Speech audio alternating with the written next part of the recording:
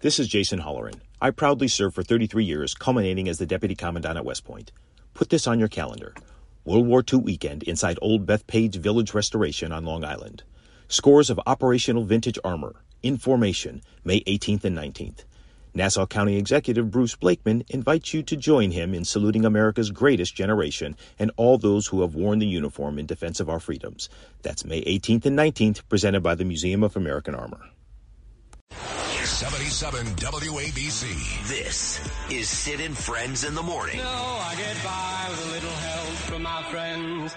A warning now from the FBI Director Christopher Wray in a Senate Judiciary Committee hearing.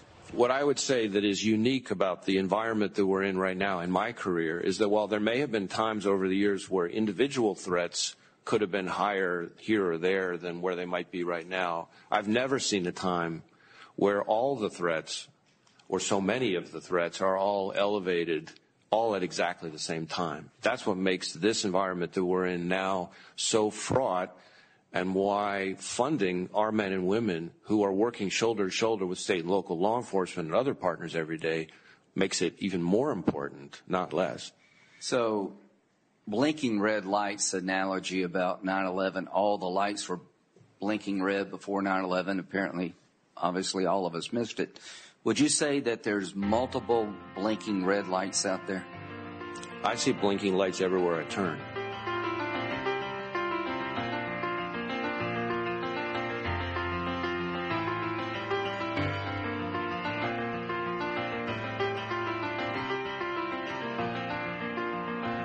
They say that these are not the best of times, but they're the only times I've ever known. And I believe there is a time for meditation in cathedrals of our own. Now I have seen that sad surrender in my lover's eyes, and I can only stand apart and sympathize, for we are always what our situations hand us, and see the sadness or euphoria.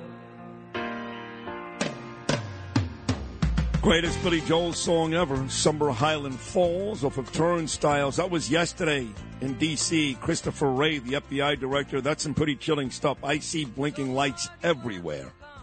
Everywhere. So the potential of a terrorist attack here in the United States is becoming very, very, very real. He did not even try to downplay it. Quote, I see blinking lights everywhere.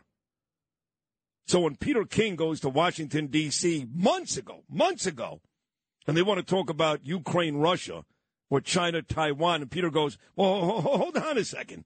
Before the attack in Israel, just months ago, he says, hold on a second. Al-Qaeda, ISIS, they're still out there. I don't think Peter even knew how prescient he was. And Peter tells me he was in a meeting with Nassau County Police Commissioner Pat Ryder just a couple of days ago, and he made that same point. So with that said, here he is, one of the two best politicians in New York in my lifetime, him and Giuliani, Congressman and Homeland Security. He did it all, my dear friend, Peter King. Pete, I think you'd have to admit that for the FBI director to say, quote, I see blinking lights everywhere, that's pretty chilling, no? No, it really is. First, let me tell you, I'm making this call from Nassau Republican headquarters with Joe Cairo. He's screening candidates today. And Joe and everybody here says hello and thank you for the great job you're doing. I love Joe. By the way, and I want to say I love Joe Cairo, too. He's doing a great job, too. And Joe, we're all counting on you, Peter, and everybody to get us somebody good to replace George Santos. So take care of that, please. We're doing all we can, believe me. We have to win that seat. Listen, as far as what Christopher Wray said, no, it's true. Listen, for the last 20 years we've had terror threats. When I was testifying in July, I knew there were terror threats. And back when I was in Congress in 2019, 2020, the Democrats controlled the Homeland Security Committee then, and they actually had hearings on global warming being the real Homeland Security threat. That was more of a threat. They didn't want to talk about ISIS or Al-Qaeda or anything else. So unfortunately, the Democratic Party is really way behind on this. And I'm not saying that as a partisan. I'm just saying that as being very realistic. No, listen, what it comes down to is that Al-Qaeda, ISIS, they've been there. They've had supporters over here. Hezbollah is over here. And during the years when Ray Kelly was commissioner and then Bratton, they were being monitored, watched. They can't do that anymore to the extent they used to. And now, with what's going on, I mean, one thing I did not foresee at all, I never in my wildest dreams thought that in New York, which was so viciously attacked on 9/11, that we would have thousands and thousands of pro-Hamas people out in the streets demonstrating. I mean, that to me is beyond belief. So that shows if you have all those people out there demonstrating, if just 3 or 4 of them want to set off a bomb, it's so impossible, not impossible, so difficult to stop unless you're constantly monitoring. Now, out in Nassau County set up years ago, they call it Terror Tuesday. On Tuesday, you bring in anyone involved with law enforcement, with utility companies, with universities, anyone that could possibly be a target. They meet every Tuesday, and they go over there, possible terror threats. Pat Ryder showed up at last week's meeting, and basically, these people take it seriously, but you can become lethargic. And they're going around the room. Pat just sensed that no one was really into it the way they should be, and he went into a tirade. He banged the table, and he spoke for about 15 minutes. He went on. He said there's going to be a terror attack coming. We know it's coming. We don't know where, and we got to constantly be on our guard. Anything you see at all, I want to hear about it. Anything, maybe it's nothing, but I want to track everything down because this is as serious as it gets. Now, there's no specific threats against Nassau, Suffolk, and New York City that we know, but they're out there. They really are. When you see the demonstrations, so Pat is extremely concerned, and he told all of them to get their act together because when it happens, if it happens, it's almost too late because then you're responding. You have to stop it before it starts. And again, thank God the Nassau police are on the job, others, but everyone has to be at 110%. 90% isn't good anymore. No, you're right, Peter, and I've had no specific threats either, but I can tell you after I saw Christopher Wray yesterday and spoke to Curtis, I made a call to my best friend in the police department, Michael Kemper. I love this guy, highest-ranked Jew, and not because of that, but he's just a terrific guy, courageous guy. And I said, Mike, should I be worried? And he said, no. He offered me a couple of different possibilities just in case I was. But, he said the same thing you just said, which is, look, I don't think people in the FBI, the NYPD, the Pat Ryders of the world expect another grand-scale attack like we saw back on 9/11. But like you just said, for 2 or 3 or 5 or 10 or 20 guys to grab guns and go into schools or offices in Manhattan or who knows what, these lone wolf attacks, there's no way to stop them. There really isn't. And they can certainly cripple this city fear-wise by doing 1 or 2 of those. That, I think, is what the most of the politicians and officers in these cities are worried about. And they really are. I mean, you talk about individuals, the 2 brothers up in Boston. Look what they did with the Boston Marathon, the carnage they caused. And that should have been stopped earlier. There wasn't enough cooperation there between the FBI and the Boston police. As the commissioner up there would tell you, you have to have Ed, what was his name? Ed Smith. He was a great guy. Ed, you're talking about the Tsarnaev brothers, and I know who Ed is, a police commissioner at the time up in Boston. He was great. Great guy. Absolutely great. But anyway, we have to really have full scale all the time, and it's going to be tougher than it was, say, 5, 10, 15 years ago, because the courts have cut back on, I call it surveillance, they call it spying. They call it Islamophobia, I call it being realistic. And so that's really what we're up against. But it's and as far as your situation, listen, I had police protection for over 10 years because of different threats against me from overseas and from here. I still, as you know, use security sometimes. It's a whole different story I don't get into. But it's there. And if anyone's a high-profile target, it is you. I mean, you're so outspoken on the radio. You're an easy guy to spot. Most radio personalities, you never see them. You don't know what they look like. But if a guy shows up at dinner, wow, that's John Smith. He's the radio star. But everyone knows you. I mean, for good or bad. And I mean, some women find you attractive, other think you're crazy. But I mean, how can you miss you with that tan, bald head of yours and those Joseph Booth suits on? I mean, God, you stand out like a. There's no say it's short thumb, but also it's so obvious you're Jewish. Well, that's true too, and I'm Jewish, right? So maybe it's time, Peter, being that you and I become such good friends. In fact, I'm going to see you tomorrow night. We'll keep that between us, but maybe it's time that being I fulfill all these categories you just talked about, that you give Melissa Zim to me. How about that? No, I think to the extent that I can use Melissa, I will. I think just. I'll just leave it at that. I mean, it's bad enough that you bother her all the time and all that. Right. But she will protect me, of course. And listen. Oh, no, she's crazy. Listen, even when she's there with me, if someone comes after you, she'd tear them apart. Oh, of course. But on a serious note, for all of the knocks, like Curtis will come in, he'll beat up Eddie Caban or he'll beat up Kemper, the NYPD, and all that. But and we know the numbers are scary, right? I mean, I've had these conversations with Ray Kelly, with Rudy. You've heard them on this show. I mean, right now, with the three different elements of crime we've got in this city, talking about your everyday crime, which still exists, another subway incident yesterday. Then you've got the migrants. They commit crimes. Then you've got these terrorists that are in this city that eventually will commit crimes. We need more cops now than ever. We need probably 40,000, and we're looking at a real possibility with these new layoffs, maybe 28,000. So the cops do a great job, but the numbers, Peter, they're just not going to work, are they?